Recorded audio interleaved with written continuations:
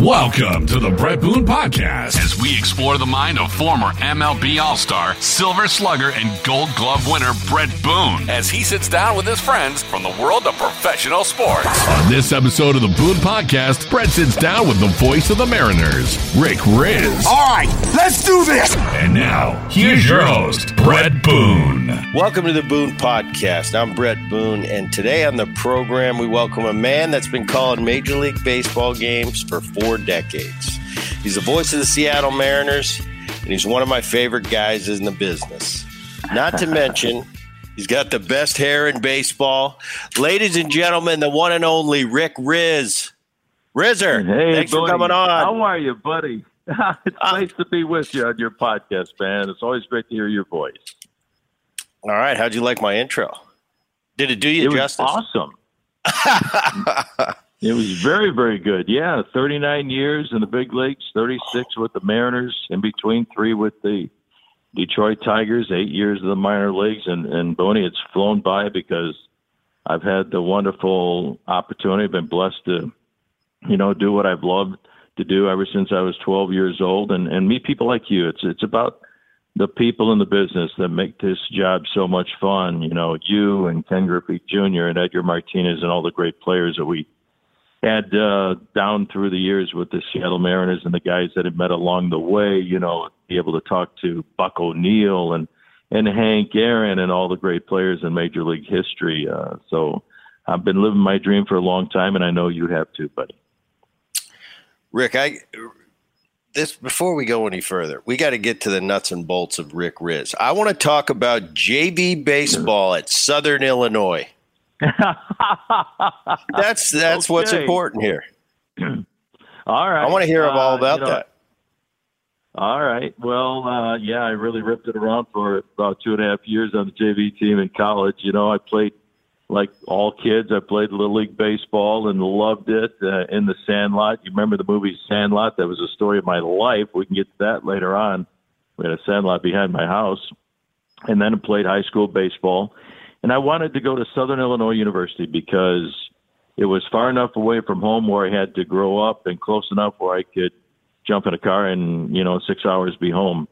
But it had a great school of communications. They had their own radio station, WSIU Radio. They had their own television station, WSIU TV. They had their own newspaper and drama department and speech and all that. So it had everything I wanted, and I wanted to play baseball too. So I decided to try to walk on and make the team. Of course, I wasn't going to make the varsity. The varsity was, they were really good. Richard Itchy Jones was my college baseball coach, and he was one of the best coaches in the country, and they had a really good program when I was there. We finished 3rd in the country in 1974. So they had a JV program, which I don't know if any colleges have JV programs anymore, but I'm glad they did at the time. And I wanted to play baseball. I could play in high school, and I thought, I'd give it a shot. So my first day of school in college, I went to the athletic department, and I introduced myself to Itchy Jones, and Itchy happened to be in his office. He said, "Oh, where are you from?" I said, "I'm from the south side of Chicago. Where'd you go to high school?" I said, "No, high school." So Randy Rose, he knew my high school baseball coach because he recruited heavily, on the south side of Chicago. So I said, bring your spikes and your glove out to the ballpark tomorrow. We got a few spots open on the JV team, and we'll see what happens. So I'll never forget, Boney. I went to the arena. That was our, where we played basketball and all the sports, and the clubhouses were in there. And so I went in and changed. I walked out to the field. I saw, oh, man, there must have been about 100 or 200 guys out there playing catch. And I go, oh, man, I'm not going to make this team. So I turned around and went back to the arena, and I had my hand on the door, and I said, "What are you doing? You give yourself a chance." So I walked right back onto the field, and I started playing catch with the guys. And we started playing games, and guys would cut, started playing more games. This is the fall, when school started, and more guys would cut, guys would quit. And I stayed with it. I was the first one on the field. I was the last one to leave. I couldn't take enough ground balls or as much batting practice as I possibly could. And I just, worked really hard. I made the team. And I got my uniform, and I slept in it that night. I took it back to my dorm room, and I made the JV team. So I played a couple of years on the JV team. My junior year, I was working out with the varsity and the JV team when I was offered an opportunity to be a sports director of the local ABC affiliate in Carbondale, Illinois.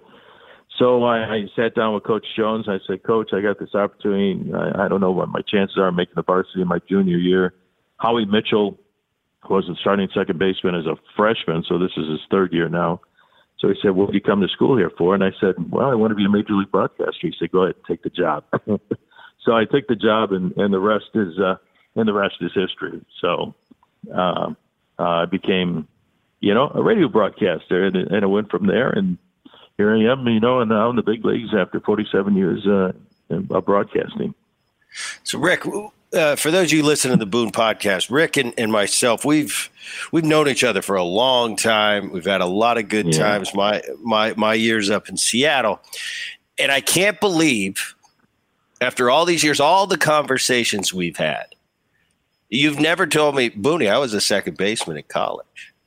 Yeah, second baseman. Yeah. You never told me any of this. Would you think I'd be interested in that, or would I make some off the cuff comment and move on? Well, you were an outstanding major league second baseman, and I played on the JV team at college, and I just didn't want that to be known. I didn't want to go up and say, "Hey, Boone, you're turning the double play a little weird here." The way I did it in college, But I would have loved that. I would have loved that. You would have loved it because you thought it would be funny, and it would have been funny. But Dwayne Kuiper taught me how to turn the double play. Really? He had just been drafted by the Cleveland Indians out of Southern Illinois University, and he came out during the fall after the season, his first or second minor league season, and worked out to get ready for the following year. And he taught me how to turn the double play. It was Dwayne Kuiper, and we joke about that to this day. But yeah, I was a second baseman in college. I didn't have anywhere near the ability of the Boone because you were amazing. And you had one of the greatest seasons I've ever seen of any second baseman in the history of the game. In 2001, when you hit 331 with 37 home runs and 141 RBIs. And, I was ripping it around on the JV field, 30 years before that. So I love it. You were outstanding, buddy. So Blue Island, Illinois, Rick Rizz as a kid. Yeah. We all have our childhoods. We all have the paths we take. We all have dreams when we're kids. Mine was always to be a baseball player since I can remember. Obviously, you played up through college, but really went on to do what you were passionate about and have been doing now for a long time. What was that like as a kid for you? I know, all right, because I had a brother who and he would sit when we were kids. I remember him sitting in the living room. We're watching Harry Callis. And Aaron would sit there and emulate Harry Callis, and he'd call the Phillies games. He'd be in his Philly uniform doing the stances of all the people coming to the plate. And it was amazing. As an older brother, I'd sit there, and I kind of would laugh at him and I'd clown him a little bit. But it was, as we got older, I watched him and he really loved doing it. And he was actually pretty good at it, knowing that, baseball was his first love. What was your childhood like growing up, and what were your dreams as a little kid? Oh, that's a great question. I just got goosebumps you telling me the story about Aaron, because that's exactly, Boone, what I did in Chicago, because my mother was the biggest Cub fan in the world. So every time I'd come home from school, she'd be watching the game. She had a little TV set in the kitchen. We had a TV set down in the basement. My dad fixed up the basement. This is the 1960s. And I'd always watch the end of the game with her. I'd get home from school about 3 o'clock. And she loved Ernie Banks and Ron Santo and Billy Williams. But then I would listen to Jack Brickhouse doing the games on TV. Then I would listen to Lou Boudreau and Lloyd Pettit and Jim West and Jack Brickhouse, too, do the games on the radio when I was outside. And I thought, man, that'd be a cool job. I'd love to do that. My first goal was to be like the Boone. I wanted to be a major league player. I wanted to be the next Louis Aparicio, because he was my hero growing up as a kid. We played in the Sandlot. We picked who we were as players. We had a Sandlot behind my house, The movie Sandlot, exactly. That was my story, including the dog, and I'll get there maybe later on in our visit here. But what I would do, just like Aaron did, I would go downstairs for the Cub games and turn on the TV set, turn down the sound, and pretend I was Jack Brickhouse, and I would do the play-by-play. You know, and here the base is loaded, and here's Ernie Banks. And my mom goes, "What are you doing down there, Ricky?" I said, "Mom, I'm busy. Ernie Banks is up with the base is loaded. Here's a swing a fly ball. Let's go. Banks love the crowd." So that's what I did. And so when I was 12 years old, Boney, I wrote Mr. Brickhouse a letter. And I wrote him a letter. I said, "Dear Mr. Brickhouse, my name is Rick Rizz. I live on the south side of Chicago here, and I watch your telecast and listen to you on the radio. And I want to be a major league broadcaster just like you. How do I do it?" And he wrote me back this letter. And it was, you know, maybe a 4 or 5 little paragraph letter saying what you would tell any 12-year-old kid. I wish I had it. I had it for years. But, you know, work hard, believe in yourself, and, you know, your dreams come true and all that. And so anyway, I had this letter for years. But so anyway, now I go to college and I play college baseball on the JV team. I always remind people I was never on the varsity because you could look up the stats on the varsity and find out I wasn't there. I was on the JV team. And then I got a job in the minor leagues, thank goodness, for one of my best friends in the world, John Dietrich, who we went to college together. And the year before I graduated, he graduated, and he got a job in the minor leagues as a general manager for the Padres AA Farm Club. And when I graduated, he called me up and said, "What are you doing?" I said, "Well, I'm going to start looking for a job in Chicago." He said, "Why don't you come down here to Alexandria, Louisiana?" So I went down there just for a summer job, and that was 47 years ago. And he let me do 3 innings of play-by-play, and I was the clubhouse guy, and I'll get to that story maybe a little bit later on. But that's what I used to do. I would turn down the sound on the TV set like your little brother and do play-by-play. So now, you know, I spent 8 years in the minor leagues. I get to the Mariners in 1983, and my first year in the big leagues, Dave Niehaus and I, who's one of the greatest broadcasters in the history of the game of baseball. He was inducted into the Hall of Fame in 2008. You knew him very, very well. Sadly passed away 11 years ago. He was the best thing that ever happened to me. Anyway, we went to Mesa to play the Cubs in the spring, early spring of 1983. And who happened to be at the ballpark was Jack Brickhouse. He had been retired for a couple of years. Harry Carey was doing the games with Milo Hamilton. And so Dave goes, "There's your hero. There's your hero, Jack Brickhouse. Go talk to him." He was signing autographs, you know, behind home plate. And I said, no, I don't want to bother him. And then eventually he worked his way up to the press box. And Dave went, "Go talk to your hero. Go talk to him." So I went up to Mr. Brickhouse, and I introduced myself. So I said, "Mr. Brickhouse, you don't remember this, but when I was 12 years old, I wrote you a letter, and you took the time to write me back." He said, "Oh, really? What are you doing here?" I said, "Because of you. I'm the new announcer for the Seattle Mariners baseball team. I'm going to do today's game between the Mariners and the Cubs. And you wrote me this letter and inspired me to follow my dream." And he said, "Really?" I said, "Yes." And he gave me this big hug and everything. So that's what I did when I was a kid growing up, playing in that sandlot, loving the game of baseball, falling in love with the game of baseball, wanting and trying to be the next Louis Aparicio, and I became another, you know, Jack Brickhouse. So that's how it worked out as a kid growing up on the south side of Chicago, Bunny. But I love baseball. I had the Cubs during the day. I had the White Sox during the night. People always say, "Oh, you're from Chicago. You're a Cub fan or White Sox fan?" I tell them I was both. I was 6 years old in 1959. And when I came home from school, there were the Cubs, there were the White Sox. They both had Chicago on their jersey. I love both teams. And like I said, Louis Aparicio was my hero, Ernie Banks. So I grew up in a great world. I was fortunate. I had the greatest mom and dad in the world, like you, buddy, who loved the game of baseball. My mother loved the game, you know, and would play catch with me and my brother. My dad would come home from work, you know, hard day at work, work in the factory, play ball with us in the sandlot.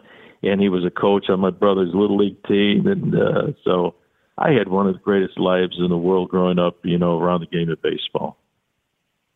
That's very cool. And to meet Brickhouse, yeah, I mean, how awesome is that? You finally get to the big leagues, which you've been waiting for, and there's your hero who you wrote this letter to. Pretty cool. Kind of a storybook thing. But you went, you said, all right, after your baseball kind of ended, you decided you were going to go in a different direction. So you called the games at Southern Illinois. Then you met your buddy, Dietrich. You were in Double A from 75 to 80, and you ended up working for the Memphis Chicks in 78. But you mentioned that you were a clubby, and you started off doing 3 innings in the 3 of the middle innings of the game. Yeah. So you kind of got a taste of that minor league life and what we all go through, that grind, and you're living, you're finding a place to live, and you're rubbing your nickels together to survive. And when we get to the big leagues and we sign multi-year contracts and we travel the way we do in the big leagues, it's a pretty great life, and it's a pretty first-class life. But we all come from those days where it wasn't always like this. There weren't always, 5-star spreads waiting for us after the game. There weren't limousines and private planes. It was, hey, let's see if we can put another quart of oil in that car, see if it'll get us to the yard today, and who's got the best, where are we going to eat that has the best deal going in town, because that's what the minor leagues is like. And you got a taste of it too. You were kind of you weren't a player, but you were in that world. Take me through your minor league and that grind. Oh, Boone, I mean, I had so many great memories, but it was tough. Trust me. Right after I graduated college from Southern Illinois, I went and covered a tournament in Tulsa, and we lost. And then so I packed my little car. I had a 1971 Ford Maverick with everything I owned in it from college, and I drove home. And I got home about 1 o'clock in the morning, woke up my parents. I literally had to take a pebble and throw it on their bedroom window to wake them up. I just drove all the way from Tulsa to Chicago. And so we had a conversation in my kitchen for about an hour, and then my dad said, "What are you going to do? You need a job." And, it came right to the point. I said, "Well, Dad, I'm going to start looking for a job." And my mom goes, "Some guy from Louisiana called Ricky about yesterday." And he said, as soon as you got home to call. I said, "Well, that's 2 o'clock in the morning now."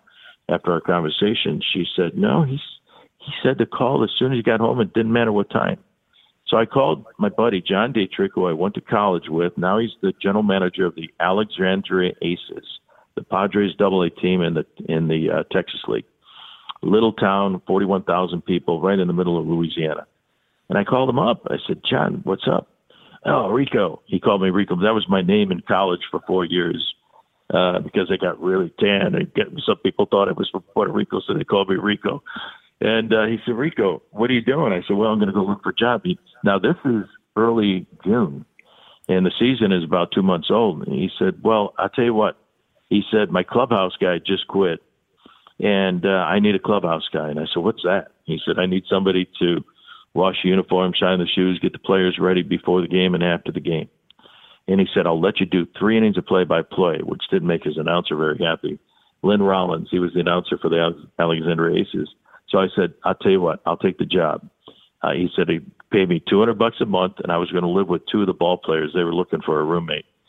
And so I said, "Can I spend 2 days with my mom and dad? Then I'll drive down there." So I did. And I drove down there, and I got an apartment with 2 of the players, Mike Hefner and Gene Delion. And Mike Hefner was an interesting guy. He said he grew up in Colorado. He said he saw Bigfoot and everything. But I made $200 a month, and I was the clubhouse guy. And, early in the morning, I'd get up, take all the uniforms, the sweaty, dirty uniforms, put them in a shopping cart, push them across a gravel parking lot to my apartment complex, which was across the street, into the laundromat there. We had like 2 or 3 washers, 2 or 3 dryers, and I would sit there for hours and do the laundry and then bring it back, hang up the laundry. The clubhouses, Boone, were 2 trailers down the right field line that were plumbed for toilets and showers. Those were our clubhouses. So I hang up all the laundry and get, the team ready, and then I'd try to do a few notes before the ball game. The team would come about 3 o'clock in the afternoon, get ready for the ball game. Once the game started, went up to the booth, and I did my 3 innings of play-by-play. I would do the 4th, 5th, and 6th, and then, come back down after the ball game and get the guys ice, hot dogs, whatever. And then I would go to the concession stand because I made $200 a month, and I would the girls in the concession stand would give me all the leftover hot dogs. And I would just scarf down as many hot dogs as I could, or bring few home for breakfast or for lunch the next day and heat them up, or I'd make macaroni and cheese and put some hot dogs in there. But that was my first year in baseball. And then we moved the franchise from Alexandria, Louisiana, because we just couldn't make it go there. It rained. It seemed like it rained every day at 4 o'clock. We had 19 rainouts. And then we moved the team to Amarillo, Texas, and I went as the full-time broadcaster for the Amarillo Gold Sox. Still, we were AA Farm Club for the Padres. So I was there for 2 years, and then went to Memphis, Tennessee, got a job with the Expos AA team in the Southern League in 1978, 79, and 80. Philippe Alou was our manager in 1978, and Billy Gardner the following year, Larry Bernard the following year. We had some great clubs there, too. We won a Texas League title with the Amarillo Gold Sox in 1976.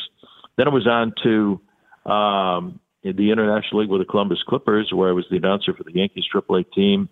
And I made $2,000 a month, and I thought I was the richest guy in the world. And we got like $20 a day meal money in Columbus, and I thought, man, I could buy meat.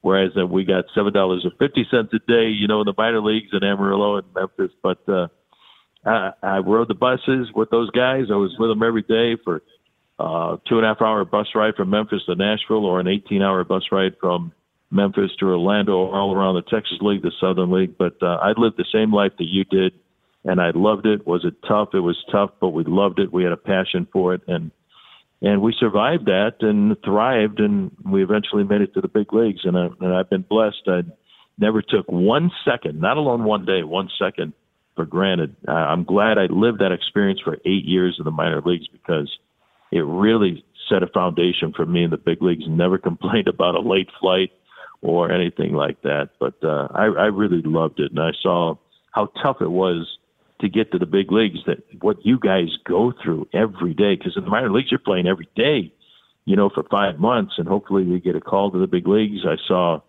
the joy of players getting called up to AAA and to the big leagues. I saw the heartbreak and the disappointment of being sent down or released. I saw guys cry, and I'm thinking, my gosh, this is a tough business. But only the best of the best of the best make it to the big leagues. And I realized if I was going to make it, I'm going to have to work hard at it. And for some reason, I gave myself 10 years, and I made it in 8. Why I gave myself 10 years, I don't know, but it was one of the best decisions I've ever made, Tony.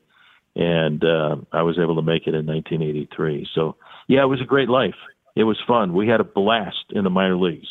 We shared our lives together, and great moments and great conversations on the bus rides and at the apartment where we lived at, and the clubhouses. And I'm to this day, I'm still great friends with a number of the guys that played on our clubs. Yeah, very cool. Yeah, the minor league experience, it's something else. And when you're young and you're hungry, it seems like you just put your head down. And I remember, some similar stories to what you were talking about. It's just, and at the time, you don't look at it as I'm in the minor leagues and I'm struggling.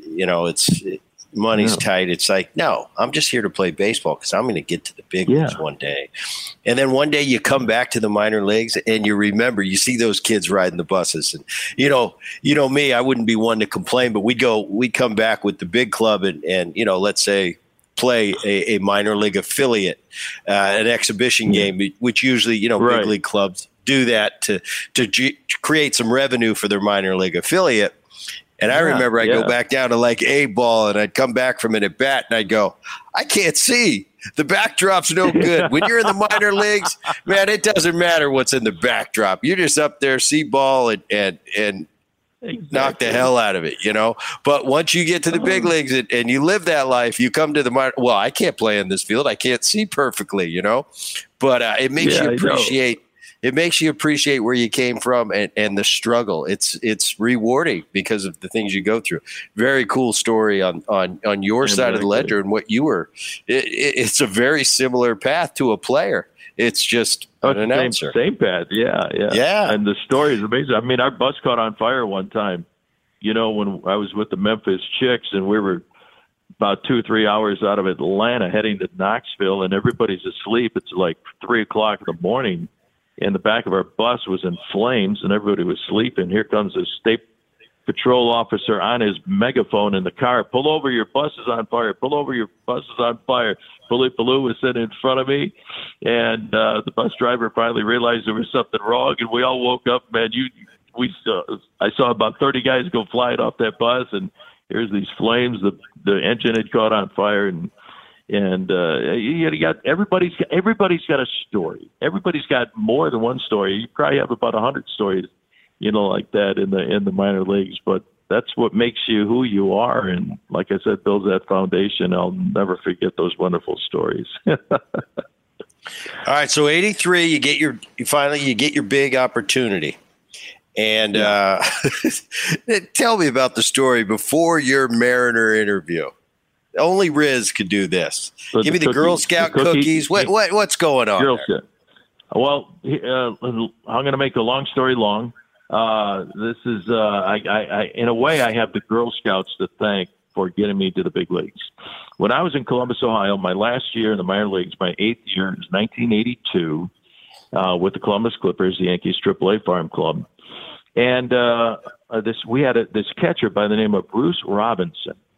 And I don't know how he found out about a job opening with the Seattle Mariners, but he said, Rick, a friend of mine told me that there's going to be a job opening with the Seattle Mariners because Kenny Wilson had left and was going to leave after the 1982 season.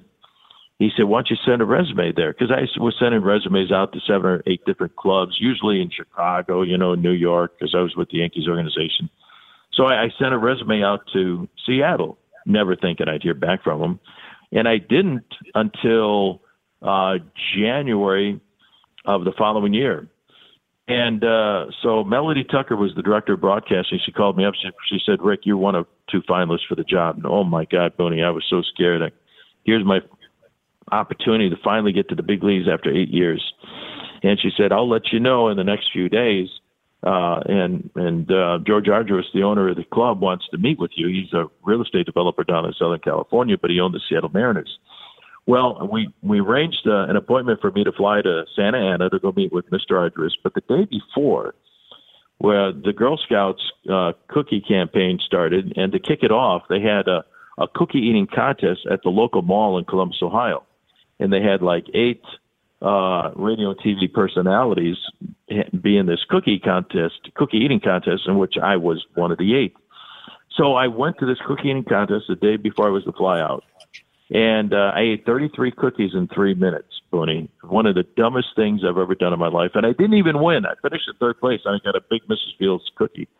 So anyway, the next morning, I had to go to work. I was sports director at WBNS Radio in Columbus. I had to get up at 4 o'clock every morning and be at the station, at 5 o'clock on the air at 6.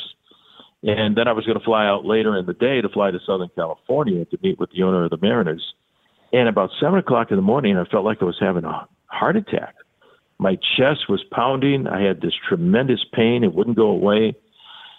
So I called up the team physician, Doc Stevens. I said, Doc, my chest is killing me. He says, well, come to the hospital right away. I'll check you out. I said, I can't. I got to get to the airport later on and fly to Southern California for a job opportunity with the Mariners.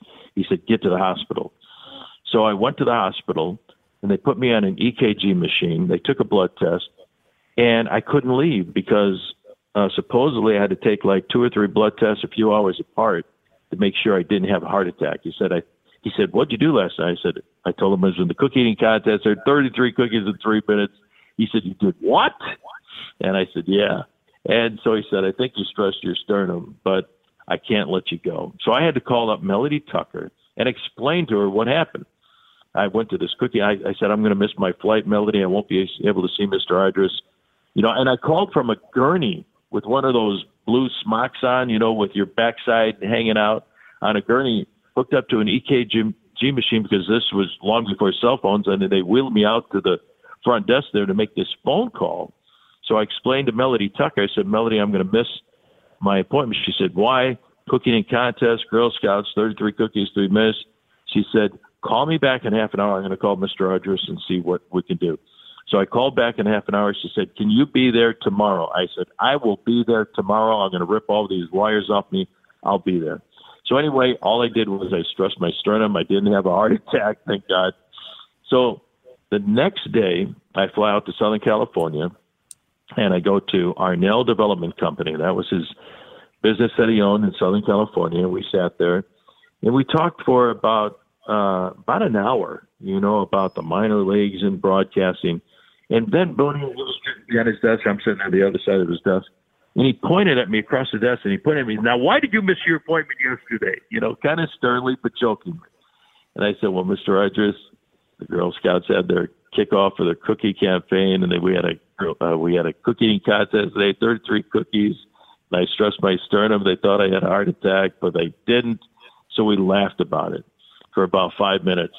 And then about 5 minutes went by, another 5 minutes went by, and Boone, he looked at me, and he reached his hand across the desk to shake my hand. He says, "Rick," and I'll never forget these words as long as I live. He says, "Rick, anybody willing to sacrifice his life for the Girl Scouts is my kind of guy. Welcome aboard. You got the job."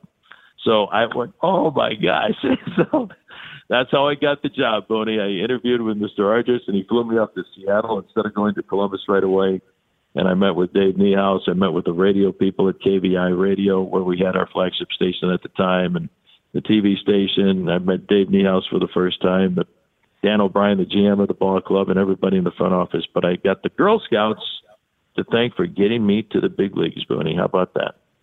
Very cool. And in a weird way, it probably did help you, because the story was so cool. It was probably an endearing story. And he just thought, this guy, this is his dream. And very cool. Very cool. So so now you're the Mariner announcer, and it lasted. First stint with the Mariners is 83 to 92. And that's where I wanted to get into, a guy we all love and legendary, especially in Seattle, but in the industry of broadcasters, and that's Dave Niehaus. Yeah. David was amazing. He's responsible for getting me to Seattle. He's the one that listened to my cassette tape. And he was very involved in who was going to be his next partner after Kenny Wilson left after the first 6 years of the franchise.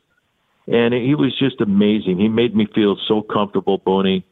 You had your guy who took you under your wing when you were a young ball player in the minor leagues and then in the major leagues. He took me under his wing. We became very close friends, which really helped out. I fell in love with his family. He with mine. My son was 3 years old the day we drove into Seattle in 1983. I watched his kids grow up, Matt and Andy and Greta, who I love dearly, his daughter, who now has 3 kids of her own, Marilyn Niehaus, his wife. And he made it just so comfortable. He taught me the ropes.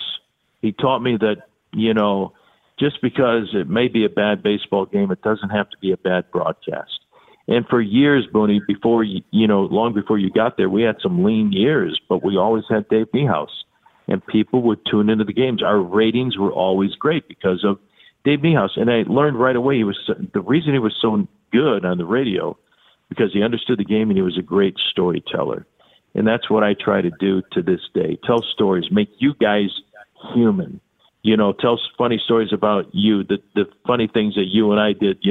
One of Edgar's final days on the road in Anaheim, sitting outside the bar there, and you and I were getting on each other. And Edgar says, "Hey, Boone, don't get on Rick. He's having a better year than you are." And you were speechless for the first time in your life. Stories like that. I don't know if you remember that night. Yeah, I do. That was one of the greatest nights of my life. But Dave Niehaus was just so wonderful. He made me so comfortable.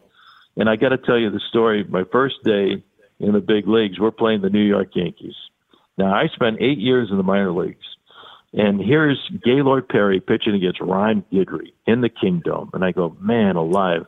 I'm not in the minor leagues anymore, And I was so pumped up. And I did 3 innings of play-by-play. I did the 3rd, the 6th, and the 7th. And Dave did, the play-by-play 1, 2, 4, 5, 8, 9. But I did color, So I was so pumped up. And after every pitch, I'm jumping in there. So, hey, Gaylord throws the fastball in the outside corner. And then Dave goes, here's the windup at the next pitch. So we're going to miss strike 2. Oh, man. And I kept talking way too much. I was so pumped up. And after the inning was over, true story, Dave Niehaus reached over, turned off my mic, and he said, "You don't have to talk after every pitch." I said, "Okay, all right." So I settled down, I relaxed, and from that time on, it was just awesome. I can't thank him enough. And then I went away to Detroit for 3 years, and that didn't work out, trying to replace the legend there. David got me back, and thank God I didn't miss that 1995 season. But I got Dave Niehaus to thank for everything that I was able to accomplish in the big leagues here in Seattle, buddy. Yeah, and Dave, he's such a great guy. And my second tenure in Seattle, I came up with the Mariners in the early 90s.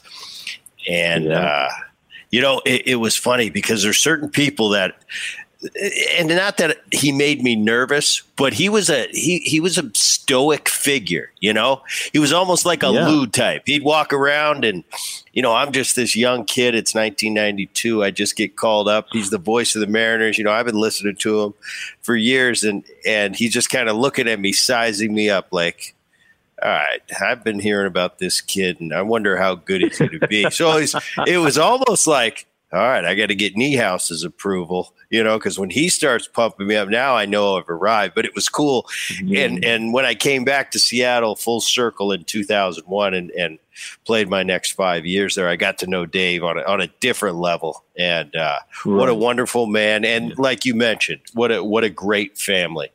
You mentioned you go to 92 to 94, and you said it.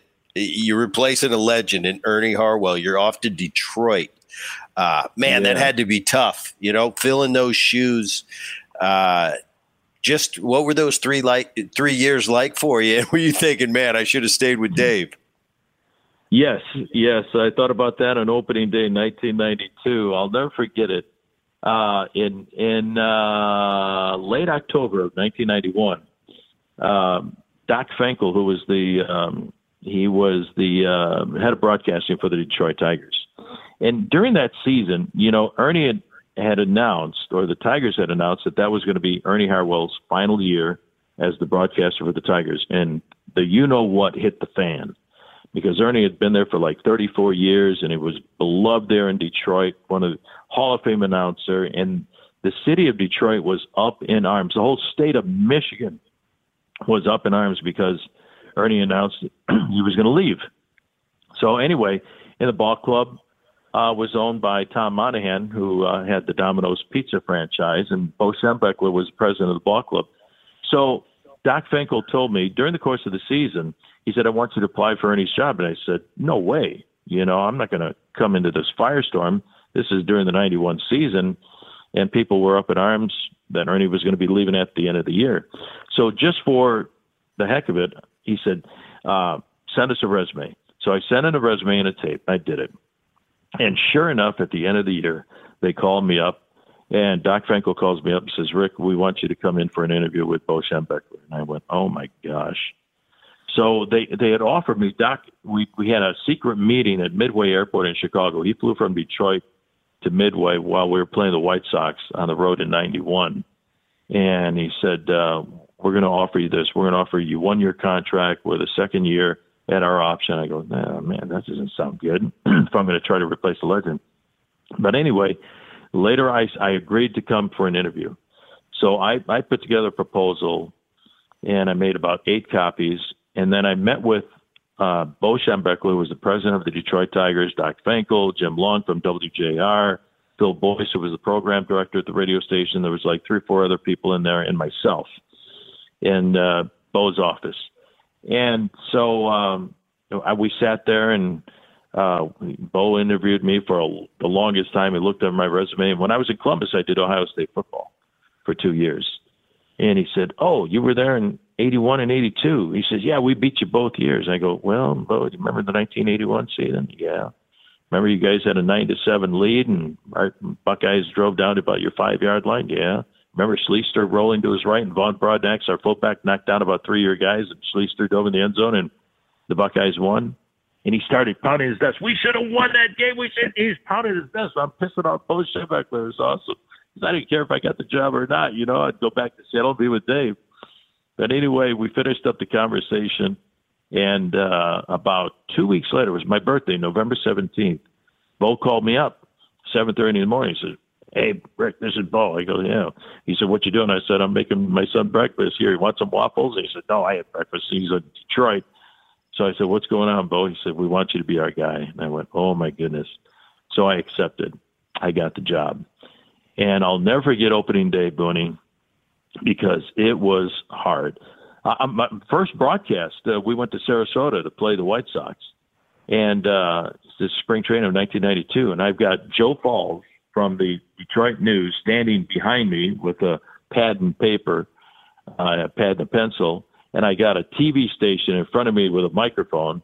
And I'm going to be the new announcer for the Detroit Tigers. These are my first words that the fans in Detroit are going to hear in the state of Michigan. Spring training game, 1992. And I'm not kidding you. This is a true story. About 30 seconds before I go on the air, and I'm thinking, what am I going to say to honor Ernie Harwell and introduce myself? And my new broadcast partner, Bob Rathbun, joined me in the radio booth that year, too, to replace Paul Carey, Ernie's old sidekick for 19 years. 30 seconds before I go in the air, the door bursts open, and here comes this guy with a baseball cap on, yelling and screaming at Bobby. "Hey, Bobby, how you doing, buddy? Hey, Bobby, it's good to see you. Good luck. Hey, Bobby." And I go, "Who the hell is this guy?" It's Dick Vitale. And I go, "Holy jeez, now I got 20 seconds before I go on the air, my first words." And I go, "Bobby." And he goes, Dick, we're just getting ready to go on the air. We're getting ready to go on the air. Because Bob Rathbun knew Dick Vitale, because Bob Rathbun did a lot of college basketball and got to know Dick through the years, and he happened to be at the game in Florida, lived down there. And so finally composed myself with about 5 seconds left. I said, "Hi, everybody. Welcome to Detroit Tigers baseball." And I can't remember what I said, but I got through it, and then I finally met Dick Vitale. So that's my first day on the job. For opening day, 1992, 50,000 people at Tiger Stadium. It's like a holiday there, opening day. And as I drive up to the ballpark, it's a cool April afternoon game, and there's thousands of people outside the ballpark protesting because Ernie Harwell is no longer the radio announcer for the Detroit Tigers after 34 years. And they set up bleachers outside on Trumbull Avenue, Michigan and Trumbull, to protest Ernie's not there. I walk into the ballpark. There's 10,000 fans with Ernie Harwell faces on a stick walking around and protesting the fact that Ernie's not there. I finally get up to the radio booth there at Tiger Stadium, which was right above the box seats there. You remember that old ballpark, Boone? You played there many times. And I look out in the bleachers in center field. There's a huge sign, "We want Ernie." And it stayed there all year long. Those fans in the center field bleachers brought it out to every game. And then I look up in the sky. Here is a biplane up there flying around with a banner behind it. "Where's Ernie?"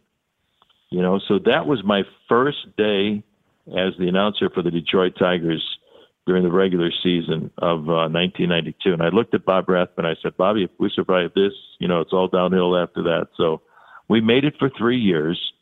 Mike Ilitch bought the team in 1992, August of 92. And he had a meeting with Bobby and myself and all his lawyers and everything. Could we bring Ernie back in 93? I said, "Of course we can." I loved Ernie. So we brought him back in 93 to hopefully pass the torch. And then he retired after that year. But in 1994, a week before Christmas, is a strike. The season, as you know, ended on August the 12th. Man, it was a gloomy day in Detroit. We're playing the Milwaukee Brewers. But in 1 week before Christmas, they let me go. And then they wouldn't let me go. That's a long story, too. They were going to say, I was going to do pre- and post-game shows, but they just didn't want me to do play-by-play. Anyway, I hired a lawyer to get me out of the contract, and Dave Niehaus got me back to Seattle. And it was actually Kevin Crum, brother, who was a lawyer in Tulsa, that actually got me out of the contract because I had one more year left of my contract in Detroit. Anyway, that's a long story, too. But anyway, it was really difficult. It was a great learning experience. You wouldn't believe the stories that some of the guys wrote in the paper. I was so mad. This one writer, Charlie Vincent, wrote that I said there's a high ground ball, and he was driving his car listening to the game. He almost drove off the road. And Boone, I've been doing this for 47 years. I never said in my life there's a high ground ball. There's a hard ground ball that maybe didn't enunciate right, but he made me look like a fool. And I was really ticked off. And Sparky Anderson was so great to me, Boone. And he was my mentor, and he he kept me sane when, things were going bad, in the media and everything, because they wanted Ernie back. And Sparky saw me one day in the clubhouse, and I was kind of ticked off after this particular article. He said, "You all right?" I said, "No, I'm not all right, Sparky. You read that stuff in the paper." He said, "Get my office." And he talked to me for about half an hour, 45 minutes. And I'll never forget him saying, he said, "Rick, are you a good announcer?" I said, I think so. He said, "Do you think they would just hire anybody to replace Ernie Harwell?" I said, "No." And then he said a word that I can't repeat on radio or your broadcasting. He said, "Well, blank them." Meaning some of the writers who were writing these bad. And we laughed for about 5 minutes. He said, "You okay?" I said, "I'm okay, Sparky." He was wonderful to me.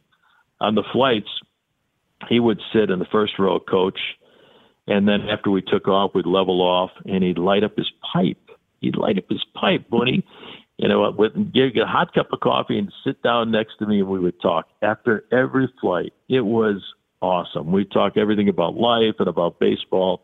Before we knew it, we'd have Billy Consolo next to us, arguing with Kirk Gibson and Alan Trammell, and we'd be laughing, and Sparky would stir the pot, with Billy and Gibby, and they would get out, and I would just sit there and watch this and laugh my butt off. I go, life is pretty doggone good. Even though it was difficult in Detroit, I did a great job there. I was proud of the job that I and Bob Rathbun did there, but they let me go.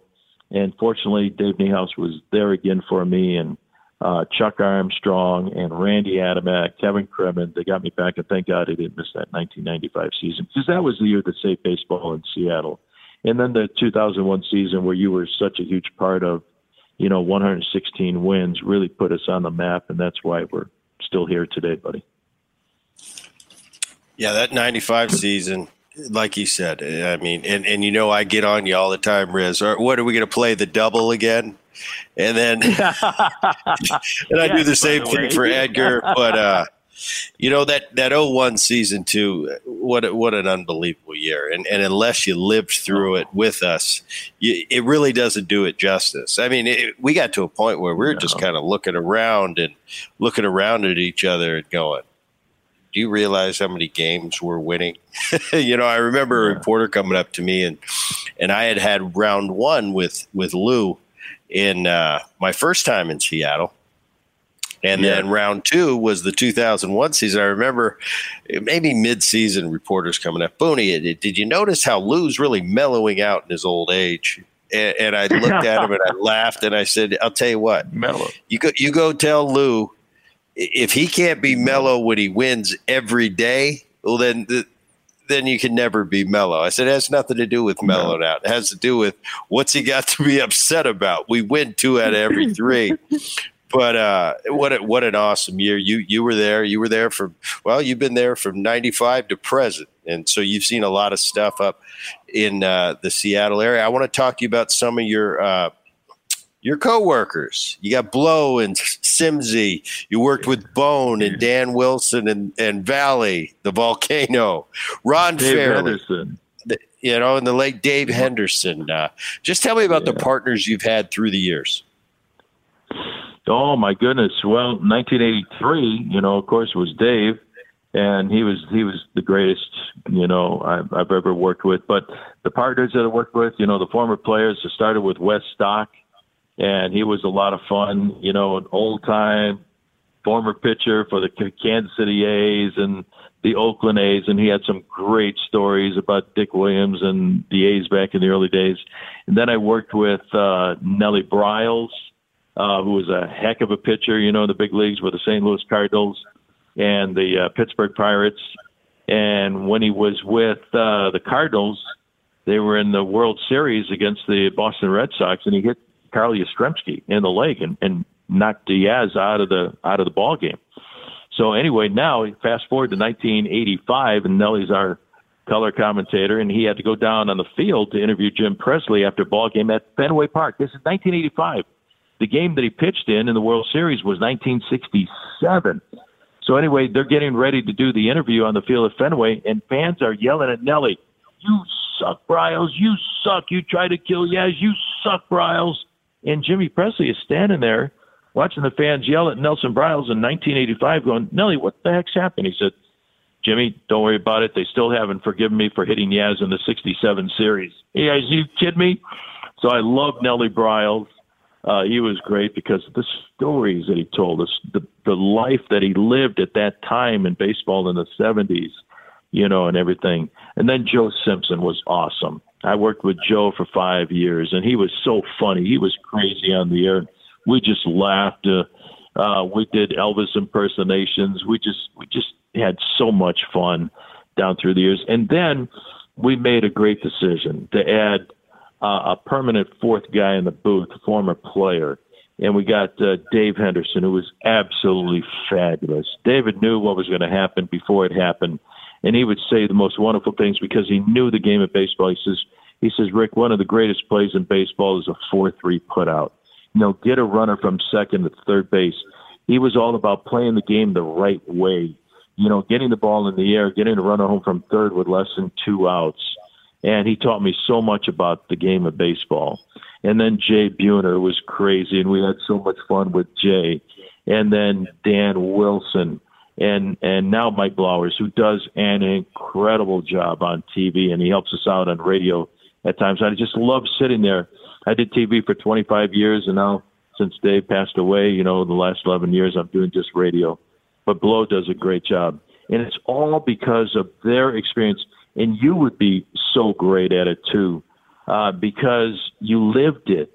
You could put the fan in the batter's box with you. You could put the fan out there at second base where you played, where you were in the middle of everything. And I remember playing in college, and not to bring up my college days, but I remember I was in the middle of everything. I had to know where the outfielders were doing, where the ball was hit, who was running. And, you put the fans there in that situation so they can just understand the game and get the feel of it and the drama, what's going to happen before it happens, and explain why it happened or why it didn't happen. And so I was blessed to have to work with some of the greatest, former players as analysts and broadcasters like Dave Nittinghouse, who taught me the ropes, and managers who taught me the game, like Lou Piniella. I was with Lou for 10 years. And like I said, Felipe Lou taught me so much about the game in the minor leagues, and Frank Verdi in Columbus, and Dave Campbell and Bob Miller, in Amarillo. And I've been so blessed and so fortunate to learn from these guys who actually played the game and played it very well and at a high level. It was really a joy to be with them all these years and spend time with guys like you. I love you, buddy.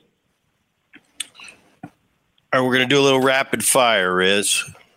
Okay. I randomly picked a few players. I just want you to sum them up in a sentence or two. We're going to start with Lou Piniella. One of the smartest managers I've ever seen, passionate, honest, and to the point.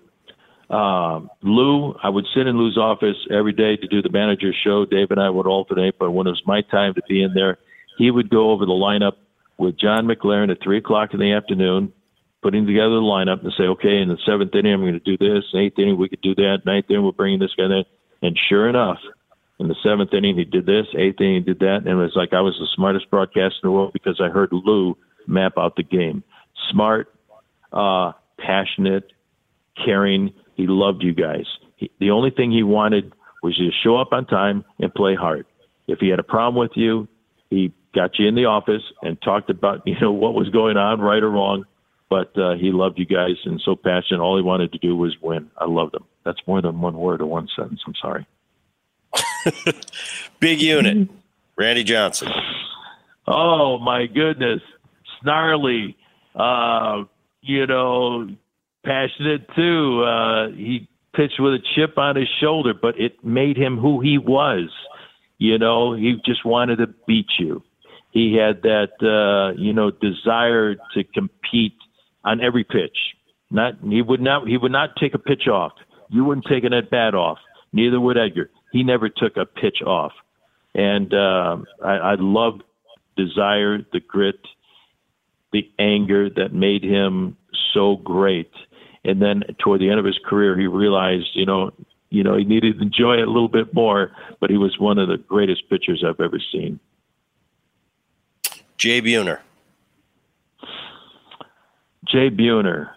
Oh, my gosh. A rock. He was a pillar of our ball club. The strength, he played so hard. He played every day, and he played the game, the right way. He left everything on the field. All he wanted to do was win every night. All he wanted to do was perform, for the fans, and he left it all on the field. And a great guy, a great friend. I've got a handful of guys who made me feel a part of the organization, and he was one of them. Norm Charlton, you, Dan Wilson, and Junior, and a few other guys. But he was a dear friend and a great ball player, and truly a member of the Mariners Hall of Fame. Ichiro. Wow. Amazing at putting the bat on the ball, and making contact. How he was able to move forward with a swing but keep his hands back. And he was a hit master.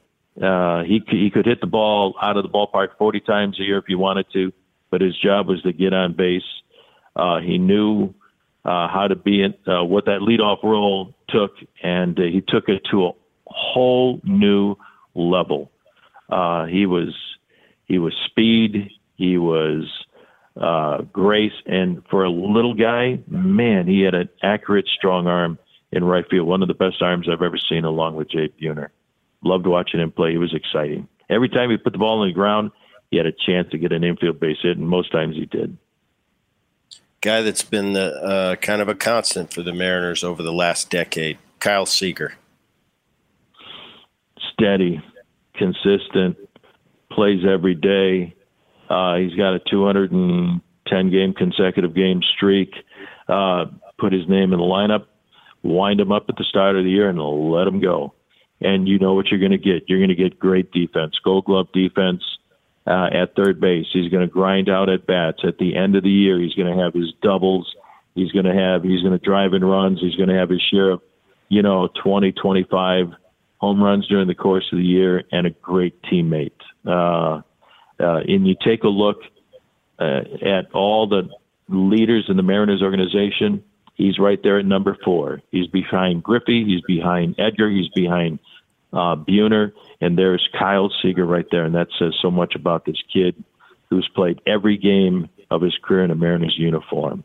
Solid, dependable, and a great teammate and a great friend, too. Edgar Martinez. Best hitter I've ever seen. Edgar was intelligent times 10. He knew what the pitcher was going to throw him before the pitcher knew what he was going to throw to him. And that's what made him so great. He did all the little things right. He hit his share of home runs, but all he wanted to do was hit the ball hard. He's a Hall of Famer, and he was a Hall of Famer as soon as I saw him. He was a Hall of Famer the day he walked off the field in 2004, his final year in the big leagues. I don't know why it took the writers so long to understand that. I guess they had to look at the numbers. I didn't. I saw a Hall of Fame player. I saw a Hall of Fame person. When he hit that double, he knew that Jack Bedell was going to throw him the forkball, because in the 9th inning of that game, he struck him out with a forkball. In the 11th inning, he took a fastball pretty much down the middle of the plate, didn't swing at it. And I went, Poppy, what's going on? But David was doing the play-by-play. I'm just thinking to myself, but here comes the forkball. Nice, quick swing. Didn't try to hit it out of the ballpark, but it was the biggest hit in our history, the double that scored Joey Corey from third, Junior all the way from first base.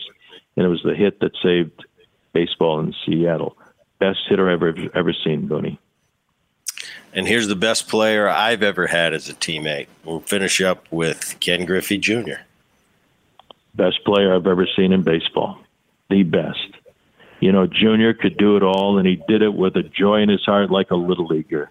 He loved the game of baseball, and that's the way he played it. Turned his cap backwards. Some guys didn't like that on other teams, but he reminded us what baseball should be, fun, and he had so much ability. Junior's problem was that he made the game look so easy, and it's not. He got his work in long before people would show up, and then he'd walk around and stretch, and Junior's not doing anything. He got his work in. He was ready before every ball game. His athleticism, he gave me some of the biggest thrills I've ever watched in Major League Baseball or broadcast. The catch in left center field at Yankee Stadium, robbing Jesse Barfield off what would have been his third home run of that game. His dad and him playing in the same game, late August of 1990. 2 weeks later, father and son hitting back-to-back home runs off of Kirk McCaskill in Anaheim. Truly one of the all-time greats in the game of baseball and the best player I've ever seen. Ken Griffey Jr. and a dear friend. He called me up the other day. We talked for an hour on the phone. It was a joy to be around him because he played the game with so much joy, and he reminded us every day what this game should be: fun. Holy smoke! Where'd it come from, Rizz? One of your lines. Yeah, holy smokes. I don't know. I just came up with that. I've heard the Holy Toledo, Holy Cow from Harry Carey. And I thought, holy smokes. I used to say it when I was a kid, holy smokes. And then I just carried into my broadcasting days in the minor leagues. And I finally said, it's natural. It feels good when I say it, holy smokes. And then, my home run call came my second year in the minor leagues when I was in Amarillo, Texas. Like now we go on these caravans around all these cities around the Northwest with players, and we talk with our affiliate radio stations. We bring the players with us. We have all these nice get-togethers with fans. Well, in 1976, the Texas Rangers came to Amarillo. I'm with the Amarillo Gold Sox. And Dick Reisenhover was the longtime announcer for the Texas Rangers, and he came up with a number of players on a caravan to Amarillo. And he and I sat together at this luncheon, after this luncheon, and sat with me and really encouraged me and talked to me about my minor league career. I was just starting out. It was my second year in the minor leagues, and he encouraged me. He said, "Brick, hang in there." And I did.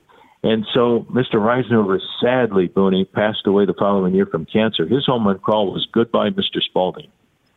And so to honor Dick Reisenhover, I took that and I just went, "Goodbye, baseball." So whenever you hit those 2 home runs against the White Sox and Cammy was hitting 4, I'm going, "Goodbye, baseball." So that's been my home run call to honor Dick Reisenhover, who passed away as an announcer for the Rangers back in 1977, because he took the time to sit with me after a luncheon in Amarillo, Texas, and encourage a young broadcaster to make me believe that I could get to the big leagues. And because of people like that and Jack Brickhouse and many other people, my mom and dad who supported me, I'm able to live the life that I dreamt of as a 12-year-old kid. And my favorite one that you say, Rick, it's "The roof is wide open." We have a roof, Boone. The roof is wide open, man, on a beautiful day. Because as you know, our days here in the spring and summer on a beautiful day, you can't beat it anywhere in baseball. I love San Diego, and I know you spent a lot of time there, but it's beautiful up here in the Pacific Northwest. I grew up on the south side of Chicago, flat, but I love it up here. I got a mountain half an hour away from me where I can go ski if I want to. I haven't done that in years. But I got mountains on either side of me, and I love this Northwest. It's great. The organization has been wonderful to me, the fans. And now we have a retractable roof where we play every day because we're a regional club, as you know. We got to rely on fans coming over from Yakima and Tri-Cities or Walla Walla and knowing that we're going to play that night so they can come here and stay in a hotel and support our local businesses. But the roof is wide open, so we got to beautiful staff for baseball. All right, let's talk about your charity, Rick's Toys for Kids, and I believe it was started with you and the late Dave Henderson. Yeah, Henry and I, after the ball games in 1995, as you know, we'd drive over to Pioneer Square after a ball game, after playing in the Kingdom, and we'd go to Swanee's and go have a few cold beers, after the ball game. Or we go over to McCoy's Firehouse. Those were our 2 favorite stops. And one night after a ball game, we went over to McCoy's Firehouse, and David and I are sitting there at the bar having a beer. And I was watching TV. There was a little TV behind the bar, and there was a news report about the homeless situation in King County. And if you spent any time in Pioneer Square, which you did, you saw a lot of people that were down on their luck and homeless there in Pioneer Square. And this particular report said there were 8,316 homeless people that they could count in King County. And so I looked at Hendu and I said, wow, 8,316 that they can count. I said, I wonder how many are kids. And Hendu said, I don't know. I said, Hendu, there's something I always want to do. I said, let's get the guys together. Edgar Martinez and Dan Wilson and Jay Buhner and Johnny Moses and Omar Vizquel and Aaron Seeley, who lived there during the offseason, Billy Hasselman, Julio Cruz, who lived there during the offseason. I said, let's get the guys together. We'll pool our own money. I'll go find these kids, and let's buy them toys at Christmas time. This is late September when we're making that incredible run. I said, let's get together and we'll buy toys for these kids at Christmas time. So that's what we did. We had dinner at this restaurant in Issaquah. And I said, fellas, everybody was there with their wives. I said, just write a check, write whatever you want.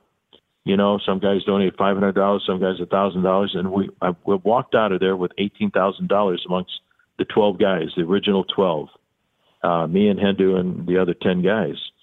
And so, okay, now I got to find these kids. So I went to a buddy of mine who was running the First Avenue Service Center, which is a homeless shelter in downtown Seattle.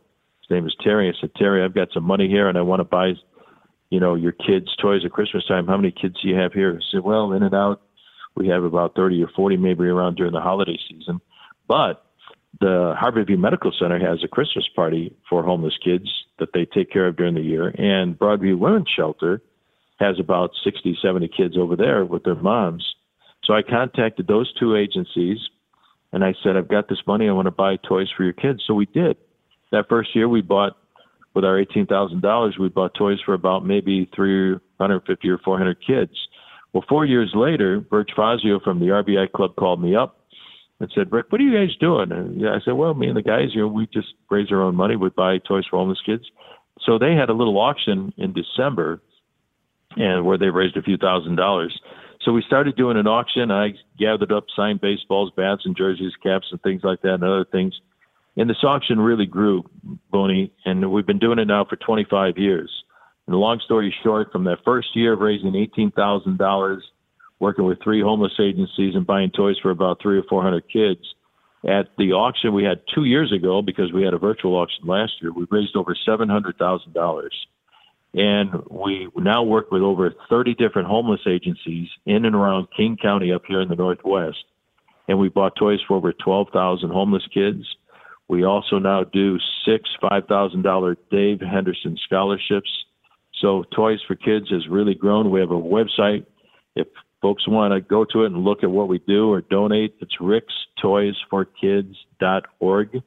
And we're going to continue it as long as I'm alive, and because these kids and their moms need our help. So it's really been a blessing, and I've had so much help from, Jay Buhner when he was here, and Edgar and Dan Wilson and all the guys. It's really been rewarding. And Dave Henderson and I really started something special over a cold beer and a news report about the homeless situation here in King County. And we're just trying our best to help out these kids, Boone, and their moms. It's been unbelievable. That's awesome. Rick, Rizz, I really appreciate you coming on the show. And I've always admired about you. It seems like, and we all go through tough times, and we don't always have the best day. But I'll tell you, you came to the ballpark, you always had a smile on your face, and it was like, Rizz is never having a bad day, even though, like all of us, of course you did. You've always represented the Mariners with class and dignity, and you've done it for a lot of years, and I appreciate it a lot. What we do here on the Boone podcast at the end is we get a question from the fans, and who asked that question is the voice of the Boone podcast, Dan Levy. Dano. Gentlemen, how are you? Oh, that voice. Hey, Dan, I'm doing fine, buddy. How are you? I'm doing splendid. I actually have 2 questions for you, okay? 2 questions. The first one comes from Lee in Seattle, and he wants to know this question. Rick, bottom of the 9th, down by 1, bases loaded, 2 outs. Which all-time Mariner would you want to see walk up to the plate? Brett Boone. Brett, well, besides Boone, I would want Edgar Martinez, because I would know that he was going to hit the ball hard and put the ball in play. I knew something good was going to happen when he stepped up in 1995, and to win the ball game, to win the series, the walk-off double. But he'd tell you his best game was in Game 4. We were down 5-0 to the Yankees, and if we lose that game, we're done. Scott Kamenicki's pitching for the Yankees, and Edgar hits a 3-run home run, and we're back in the ball game 5-3. Then the game is tied at 6-6, and he hits a grand slam, and the ball just poofs off that blue target there in straightaway center field, and we end up winning the ball game 11-8.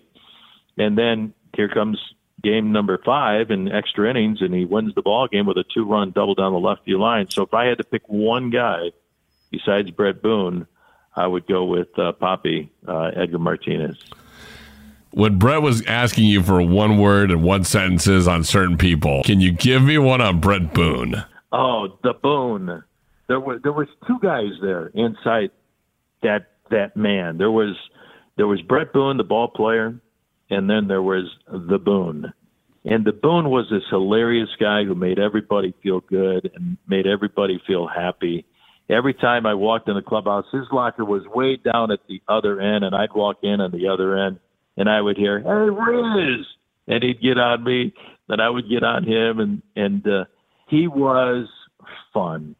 He was baseball history, family guy. You know, in 2004, I think you became a new daddy. The twins were born.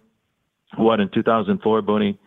Yep. He caring, compassionate, and just one great ball player who just wanted to win. And he figured things out at an early age to become the great player that he was. But crazy fun, didn't take himself seriously, but he made everybody around him happy and enjoy the game of baseball. But when it came time to get a base hit, came time to make a big play at second base, he was always there. And I'll even remember with 2 strikes, which guys don't do anymore, he would go into a different stance. Remember, Boone, you would kind of angle yourself to say, I'm going to hit that ball to right field. I don't care if you know it or not. That's what I'm going to do. But he was just a great friend and a great ball player, and I loved him dearly. Still do. And finally, seeing that I myself am sitting right now in the south side of Chicago, I got to ask you this real question. Do you prefer your pizza thin crust or deep dish? Well, as I got older, Dan, I'm a thin crust guy now. I used to be a, deep dish pizza, man. 1 slice kind of filled you up. 2 would you blow up, but it was so delicious. But I'm a thin crust guy right now, with good Italian sausage and a nice thick layer of pizza sauce and, oh my gosh, some Parmesan cheese on that thing. And I'm in heaven, man. But I'm a thin crust guy right now. What about you, Boone? You thick crust or thin crust? I'm a thin crust guy. Come on, Rizz. I grew up in Jersey. Thin crust, thin crust. I'm a Jersey, Philly guy. Me too. And I got to go with the thin crust. I like it all. If it's pizza, I like it all. I don't hate on any kind of pizza. You want a thin crusted, you want a thick crusted, I'm down with both. All right, Mr. Rizz. I got a question for Brett. Go. Can I ask him a question? Yeah, please.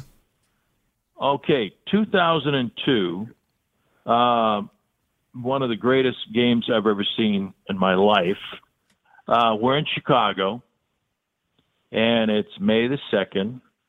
And we're playing the White Sox. There's Ichiro, there's Boone, there's Cammy, Ole, Ruben Sierra, Carlos Guillen, Mark McLemore, Ben Davis, Jeff Cirilla. That's our starting lineup. And John Rauch is pitching, the starter for the White Sox.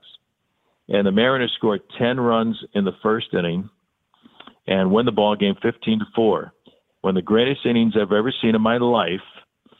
Brett Boone, Mr. Boone, and Mike Cameron hit back-to-back home runs in the first inning. Mike Cameron goes on to hit 2 more home runs, hits 4 home runs in the game to tie a major league record. And then later on in the game in the 9th inning, almost hits one out to right field. Boone, you hit a home run in front of Cammy to right field. Again, you come up with a man on Ichiro, and you hit another opposite field home run, and then Cammy hits one behind you. I just was wondering what was going through your mind when you saw Cammy do what you just did and to put up 10 runs in that top of the first inning. What was that like? Well, I'd never seen an inning like that. And, I go deep, Cammy goes deep. It's fun, back to back. We'd done it before. A great day, but nevertheless, not groundbreaking, not earth-shattering news. I come up, I go deep again, and I cross home plate, and Cammy's kind of giving me that look, and Cammy, his personality, like, damn, Boone. and I cross home plate. He goes deep. Now he comes back into the dugout, and we're looking at each other like we know we just did something that I think nobody's ever done before. And I remember I go on I punch out my next two at bats. I go strikeout.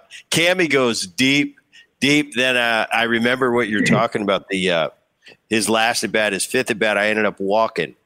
And Cammy gets to it. I'll remember it like it was yesterday. Paul Konerko's on first, and it's a 3-0 count. And, in a blowout game, you don't swing 3-0. But I turned to Paulie and I said, and Cammy had 4 at the time. As everybody knows, nobody's ever hit 5 home runs in a game. Nobody. And I turned to Paul Konerko. I said, Paulie, if there's ever an exception to swinging 3-0 in a blowout, it's right here. And he looked at me and goes, I agree, which basically was conceding to me that if Cameron swings 3-0 in this 15-4 game, whatever it was, and hits a home run for his 5th, there's not going to be any bad blood between us. And but I always knew, I knew Cammy. Cammy's he's a purist. He's a baseball purist. And I knew even though it was that exception time, he was going to take that 3-0 pitch, and of course there's a 3-0 fastball down the middle. He took it like he's supposed to. He swings at the 3-1 pitch, fouls it straight back, and then he hits that 3-2 pitch to the wall. I knew it off the bat because I can tell when you hit a ball, and he hit it, and I said, damn it, that ain't going out, but it's close. It's going to get the fans excited. And sure enough, it went to the warning track. I still kid him today, Rizz, because it seems like once a year the internet will or Twitter or something, it'll pop up with this day in baseball history, and Cameron goes on to hit the 4 homers. I always tell him, I said, Cammy, the older we get, one day I'm going to switch it around on you. And somehow Boone hit the 4 homers, and he laughs about that. But the irony of that is Lou had switched up the lineup that day. Edgar wasn't playing. Cammy never hit that low in the lineup. I never hit second in the lineup. For some reason, Lou hit me second and Cammy third that day. And it basically saying you couldn't get any worse because we were both scuffling. And, obviously we came out of it that day. But what a cool day. And I remember hitting 2, how excited I was.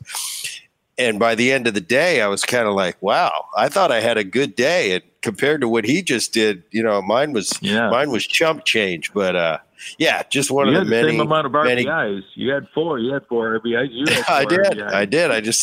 I just took care of them in a different way. But now one of the definitely one of the fond memories. And I got a lot of them, Rizz. My life up there in Seattle. But that's definitely one of those special days. Oh, and by the way, I'm coming to see you in a couple weeks. So I'm going to invade your booth. I think I'm coming up on July 10th. So I'm looking forward to seeing you guys. Haven't been up there in a couple years. All right. Well, tell some more lies. Tell some more stories, on the radio when you get here so the fans can enjoy it up here in the Pacific Northwest, buddy, because you're chock full of stories, fun stories, and we'll talk about Edgar and everybody else and your career. And I appreciate everything that you did in the Mariners uniform, but especially the person who you were, how you treated me and everybody else. Boone, I can't thank you enough, buddy. Love you. You got it, Rizz. Thanks.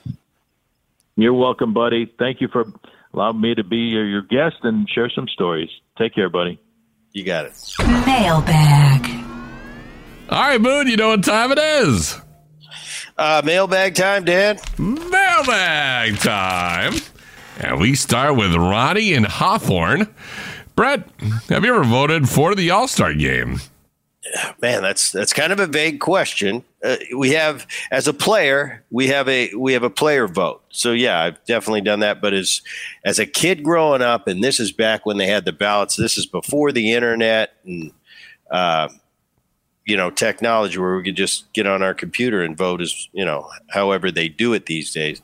We used to get to the ballpark, and this is when my dad was in Philly playing for the Phillies, and man, I'd get as many ballots as I could, and I'd sit there with my pencil and I'd poke holes through these ballots and try to get pops to the All-Star game. So as a kid, it's some real fun memories. Yes, I voted a lot. Wonderful. All right.